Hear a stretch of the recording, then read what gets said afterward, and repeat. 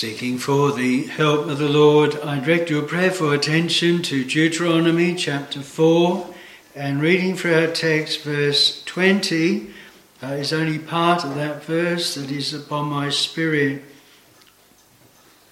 We read the whole verse first.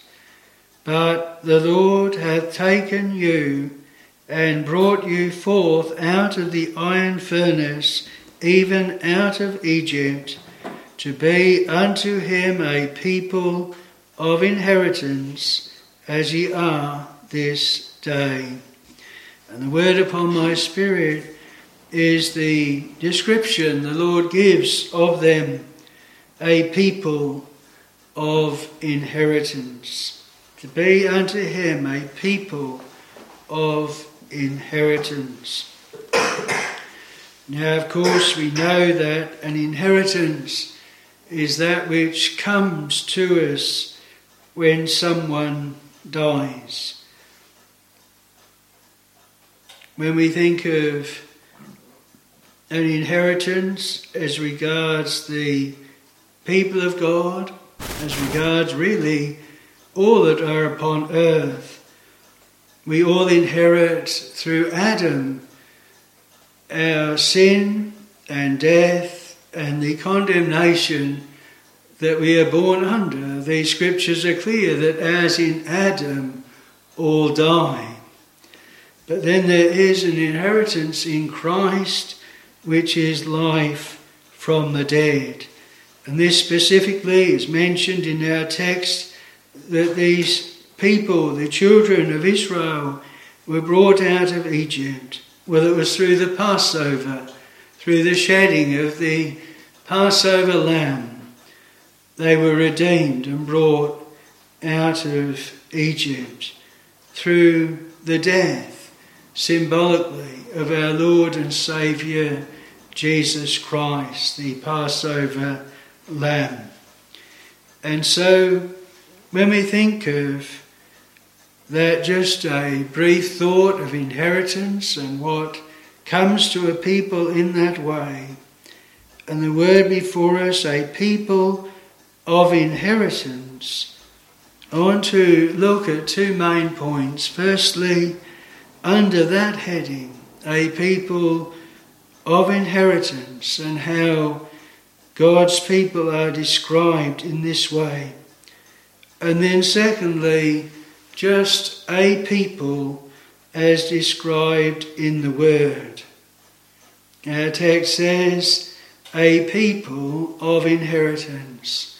So firstly, a people of inheritance, and then a people. We know that throughout the world that there are many peoples, there are many nations, and specifically in the scriptures we are told of those nations that came from individuals, the same as what Israel came out of Jacob, who was surnamed Israel.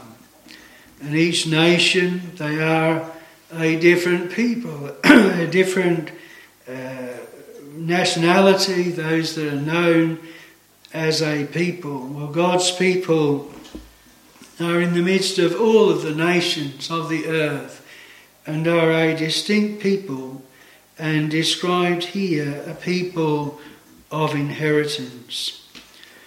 The first way that they are a people of inheritance is the same in common with everyone upon the face of this earth.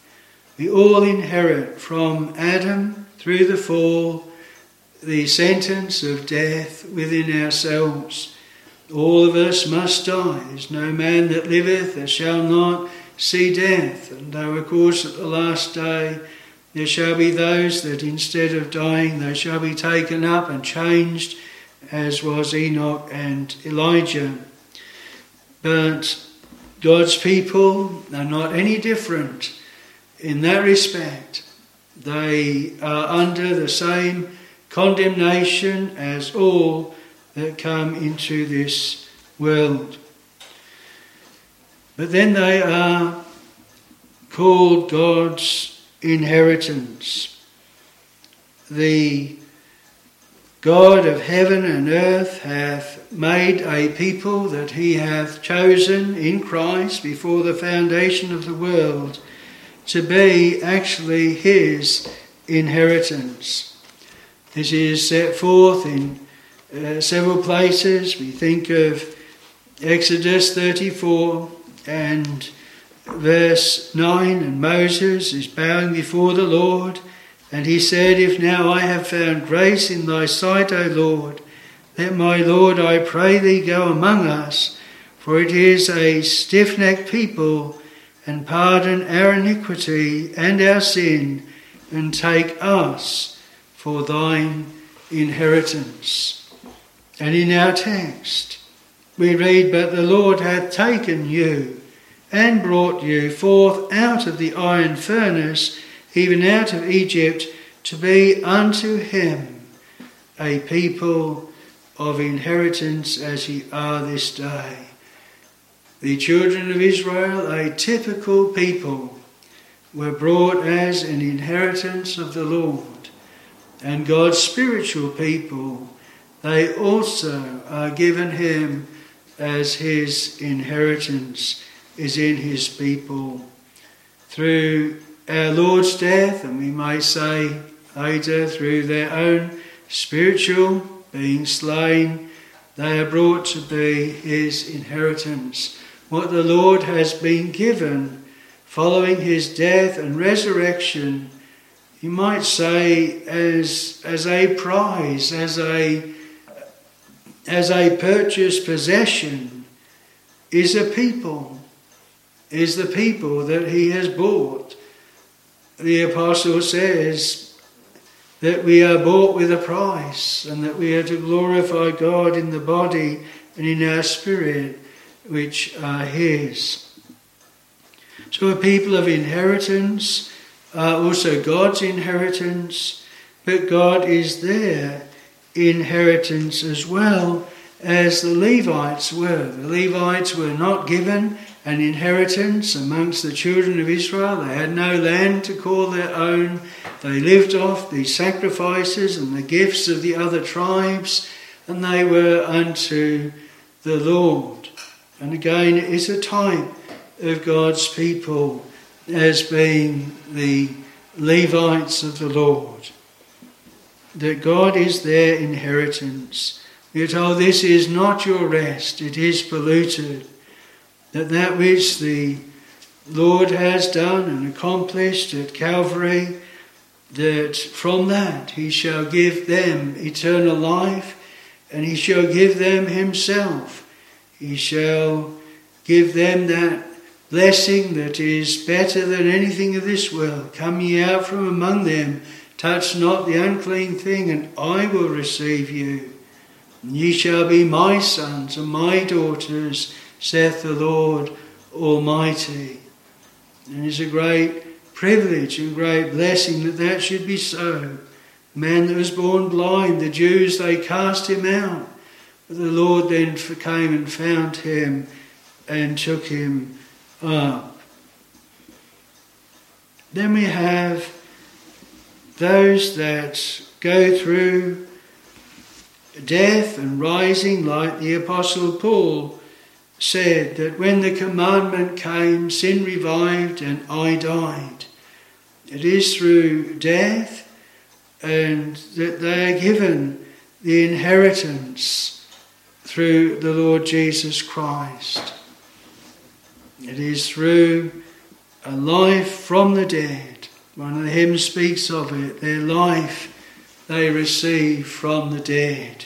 It's a strange path that God's children have to walk, but that which accords to an inheritance that comes through death is the life of God. Paul says, when the commandment came, sin revived and I died. But that which was ordained unto life he found to be unto death. But then later he says the law is a schoolmaster unto Christ. So in that sense it is a people of inheritance, receiving it from the dead. All have been brought in that way from death unto life through our Lord Jesus Christ. It also is a people that shall inherit heaven. They are the ones that shall be brought to what again is typified in Canaan. The children of Israel brought out of Egypt and brought into Canaan, and God's spiritual Israel, they shall enter into heaven. And it is the Lord who has gone before and who has said, Father, I will that they whom thou hast given me be with me where I am, that they may behold my glory. And really every blessing that comes to the people of God comes through the death and rising again of our Lord and Saviour Jesus Christ. They are gifts, they are not earned. They come through his death and life, and they come to them, making them a people that is very aptly described as a people of inheritance. I wonder how much we accord or can assimilate with that description of the people of God. In Adam, do we know really, because only the people of God know really that they are sinners, even when they are called. In fact, when they are called, then they know the workings of their own sinful and evil heart. And they know what it is that they have inherited through Adam, and that they in Adam are partakers of the fall and sin the same as all, and are under condemnation. But to walk in the passage of Paul to the Romans in Romans 8, and to then know that there is no condemnation to them that are in Christ Jesus, who walk not after the flesh but after the Spirit, risen again in newness of life, given that which the Lord has to give to his people as a gift because of his death and rising again. Now every one of God's dear children that partake of the benefits that Christ has purchased at Calvary will know that that is where those gifts come from. They will know that those blessings that they have, they come from the Lord Jesus Christ. How will they know? Because it is the Holy Spirit that bears witness. And he shall receive of the things of Jesus and show them unto us. And he shall never forget to tell. But those blessings they have are because Christ has died.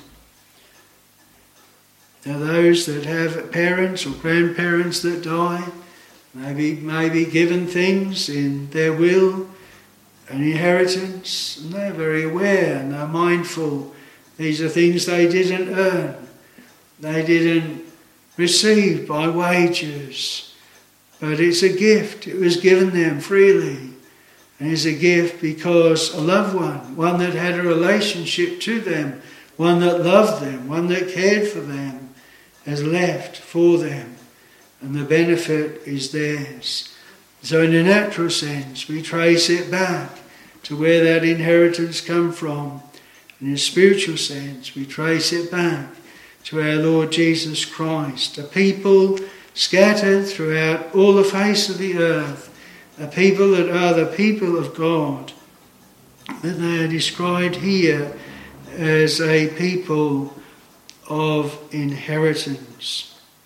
So may we realise that we are that people, that those blessings that we have, or those things that we have experienced and gone through, answer to this description, a people of inheritance.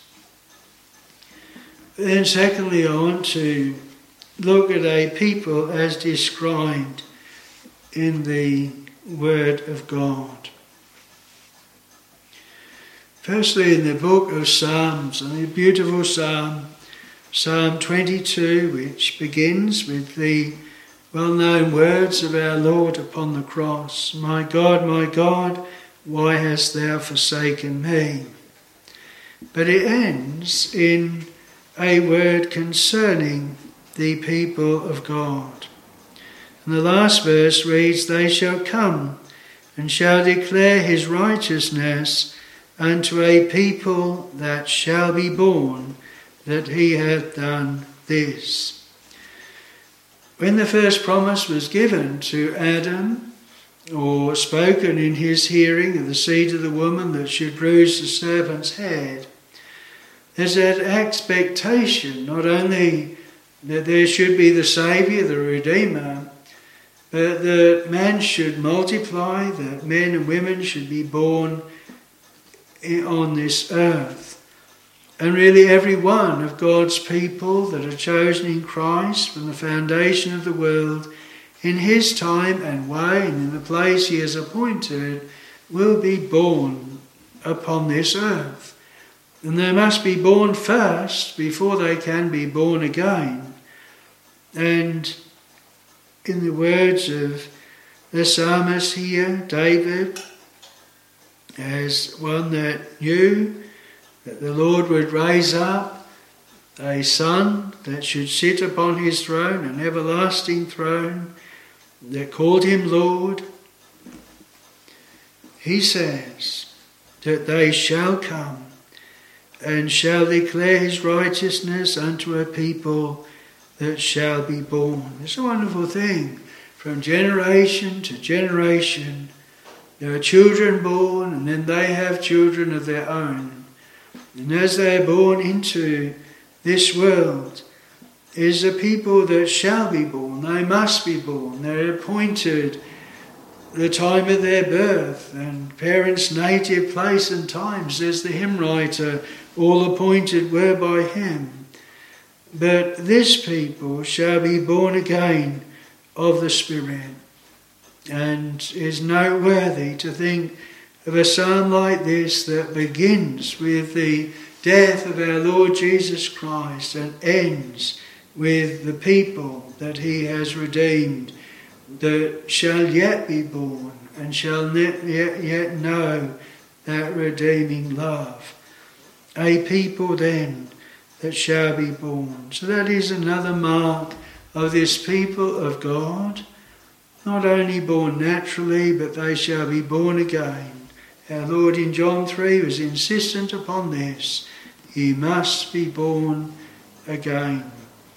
A people that shall be born.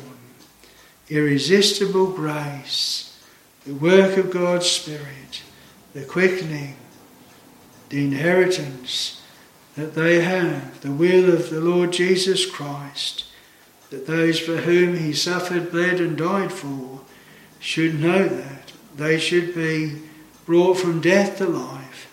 They should be born again. But then it is a people that is formed. In Isaiah we read, this people have I formed for myself, they shall show forth my praise. When the Lord quickens a people, makes them alive, and he gives them a hearing ear, and he teaches them. He makes them teachable, and he forms them and fashions them, and he makes them like the potter does the clay, exactly what he'd have them to be, forming them after his image and to be to his honour and glory. This people have I formed for myself. We said under the heading of inheritance, they were Christ's inheritance. And so they are, and he forms them because they are his, to be what he'd have them to be. We have in Ephesians 5 of our Lord preparing his church as his bride, that they might be sanctified, that they might be washed by the washing of water by the word, and made suitable to be with him in heaven, a prepared people for a prepared place. Formed. You must remember, if the Lord is forming you and I, it will be through trials and crosses, through his teaching, instructing, through our down-sitting, our uprising, through those things like in Psalm 107 that we are led through by experience of the Word of God, by experience of the truth of God. We think of Peter, the beautiful epistles that he wrote. How did he come to write them?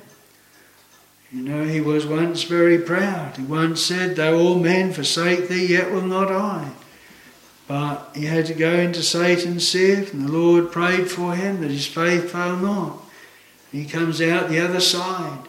When thou art converted, strengthen thy brethren, or when thou art restored. And in that path that he walked through, he was formed to be useful to the Lord. And the Lord knows how to prepare all of his people in that way. But then we have a people that is willing in the day of the Lord's power. In Psalm 110, thy people shall be willing in the day of thy power. By nature we're not willing, we're unwilling. Unwilling to walk in his ways, unwilling to do his bidding. But the Lord is able to change the heart, renew the will, and turn the feet to Zion's hill. So now the mark of this people that is described here, people of inheritance, but a people that once were not willing, but now are willing, and once did not walk in the ways of the Lord, but now are walking in the ways of the Lord. Is also a peculiar people. Peter speaks of this, what the Lord has redeemed unto himself, a peculiar people, or a redeemed people. And he says in 1 Peter chapter 2 verse 9, ye are a chosen generation, a royal priesthood and holy nation, a peculiar people, that ye should show forth the praises of him who hath called you out of darkness into his marvellous light, which in time past were not a people, but are now the people of God, which had not obtained mercy, but now have obtained mercy. And all the time is mentioned this people of the Lord, what they once were, now what they are, and how they are described, and how they are set apart from the world and the things of it. And instead of being say, well, for instance, this is a people, say, of England or Great Britain, and they live in this part of the world and on this island, and they have Charles III as king, and identify a people that way. What is set before us here is a people in every nation and kindred and tongue that are hidden, as it were, scattered through, and yet they are identified as a people in the description of the Word of God. And so though they can't be identified as what land they live in, or what natural king is over them, or what language they speak, they are identified in the Word of God as a distinct people, a people that are part of Christ's kingdom, a people that are Christ's and they are his, and a people that shall at last, instead of being scattered throughout all the world, shall be brought together in innumerable multitude in heaven, the people of God. And it behoves us to really search our hearts and see whether we have the mark of the people of God, a people that are described in the Word of God. Sometimes it is even the wicked that describe and speak of what the people of God are. One of the things that Haman said to King Ahasuerus as a reason why the people of the Jews that were scattered through all the nations of the earth at that time should be destroyed was that their laws were diverse from all other laws. He really sought to blacken them, but in one sense he said the truth.